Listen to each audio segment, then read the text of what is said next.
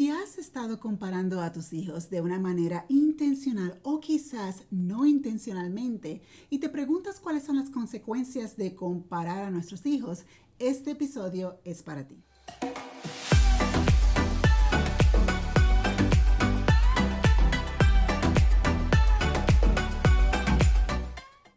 Hola y bienvenida a Trucos de Crianza con la doctora Janina. Siempre estoy súper contenta cuando estás en mi programa y en este programa, como sabes, comparto trucos o estrategias de cómo tener una relación más saludable y más cercana con nuestros preadolescentes y adolescentes.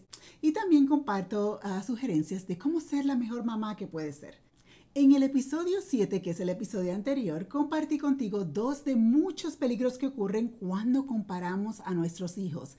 Y en este episodio voy a estar enfocándome en una de las consecuencias, en uno de esos peligros y compartiendo una sugerencia para mejorar en esa área. Como sabrás, este es una serie de 3 episodios. Si todavía no has visto el episodio anterior, el episodio 7, te recomiendo que lo veas antes de que veas esto para que tenga sentido. Y también te recomiendo que veas el episodio número 9, lo cual hablo de la segunda consecuencia. A la verdad, ¿qué pasa? Como mamás nos encanta hablar acerca de nuestros hijos y inconscientemente o no, los comparamos. El problema es cuando los comparamos en una manera negativa, especialmente cuando lo hacemos enfrente de ellos. Y las buenas noticias es que nunca es tarde para cambiar y mucho menos para mejorar.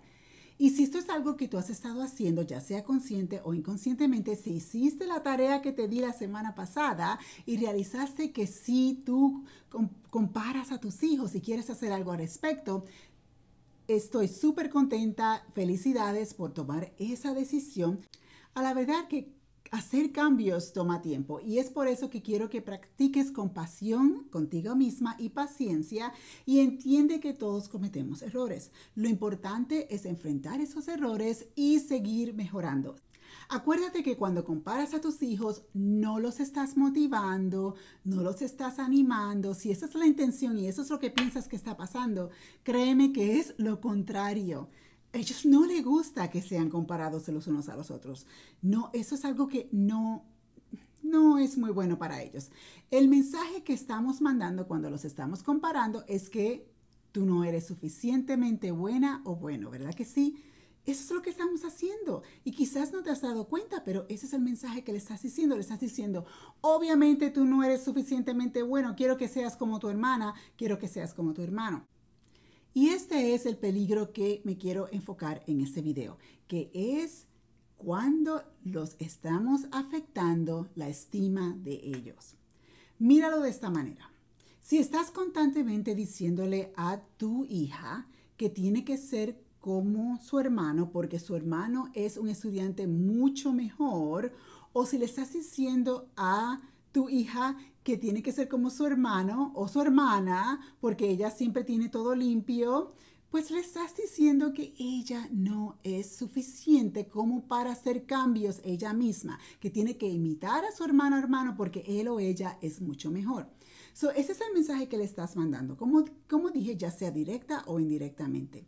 Y el problema de todo esto es que esas palabras pueden causar depresión, pueden causar ansiedad, problemas en la escuela, problemas interpersonales, sociales, desórdenes de comportamiento, rebeldía y probablemente destruye la relación que ellos tienen entre hermanos y posiblemente también puede destruir la relación entre tu hijo y tú.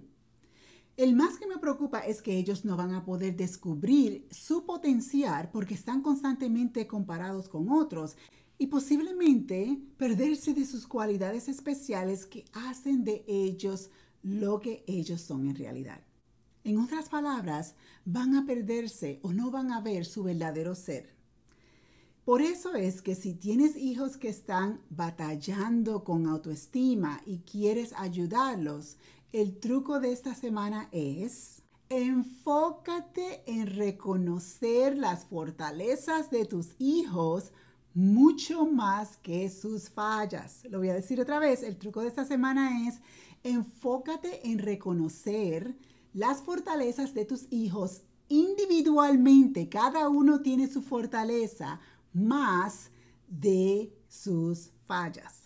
Y no solo te enfocas en las fortalezas de tus hijos, pero déjales saber. Como mamás nos pasamos diciendo, oye hijo, pórtate bien. Oye hijo, haz tu tarea. Oye hijo, recoge tu ropa tirada. Constantemente nos enfocamos en las fallas, fallas, fallas. Y lo que quiero que tú hagas esta semana es que conscientemente te enfoques en las fortalezas y déjales saber que tú estás notando esas fortalezas en los momentos adecuados, obviamente. Claro que tienes que corregir los errores, como mamás tenemos que corregir los errores, pero no te enfoques en los errores todo el tiempo. También trae a colación las fortalezas. Y cuando ellos escuchan de ti que tú estás notando sus fortalezas, créeme que eso le ayuda en su estima. Quizás no te lo digan en el momento, pero como comenté anteriormente, si lo continúas comentando y dejándoles saber, pues obviamente eventualmente lo van a creer. Un ejemplo sería, quizás ves a tu hija completando su tarea sin que tú se lo recuerdes, pues mira, aprovecha esa situación y déjale saber, dile algo como, mira hija, qué bien que estás trabajando en tu tarea, qué bien que lo estás haciendo tú misma. Me alegra mucho de que seas responsable y que estés trabajando fuerte. Si tus hijos tocan un instrumento, déjales saber que el que estás prestando atención, déjales saber algo como, oye hija, oye hijo, estuve escuchándote practicar el instrumento y se oye muy bien. Pienso que estás mejorando, pienso que la música se oye muy bonita. Déjales saber. Y si de casualidad los ves recogiendo algo en el piso, dale las gracias. Oye hija, hijo, gracias por recoger la servilleta del piso.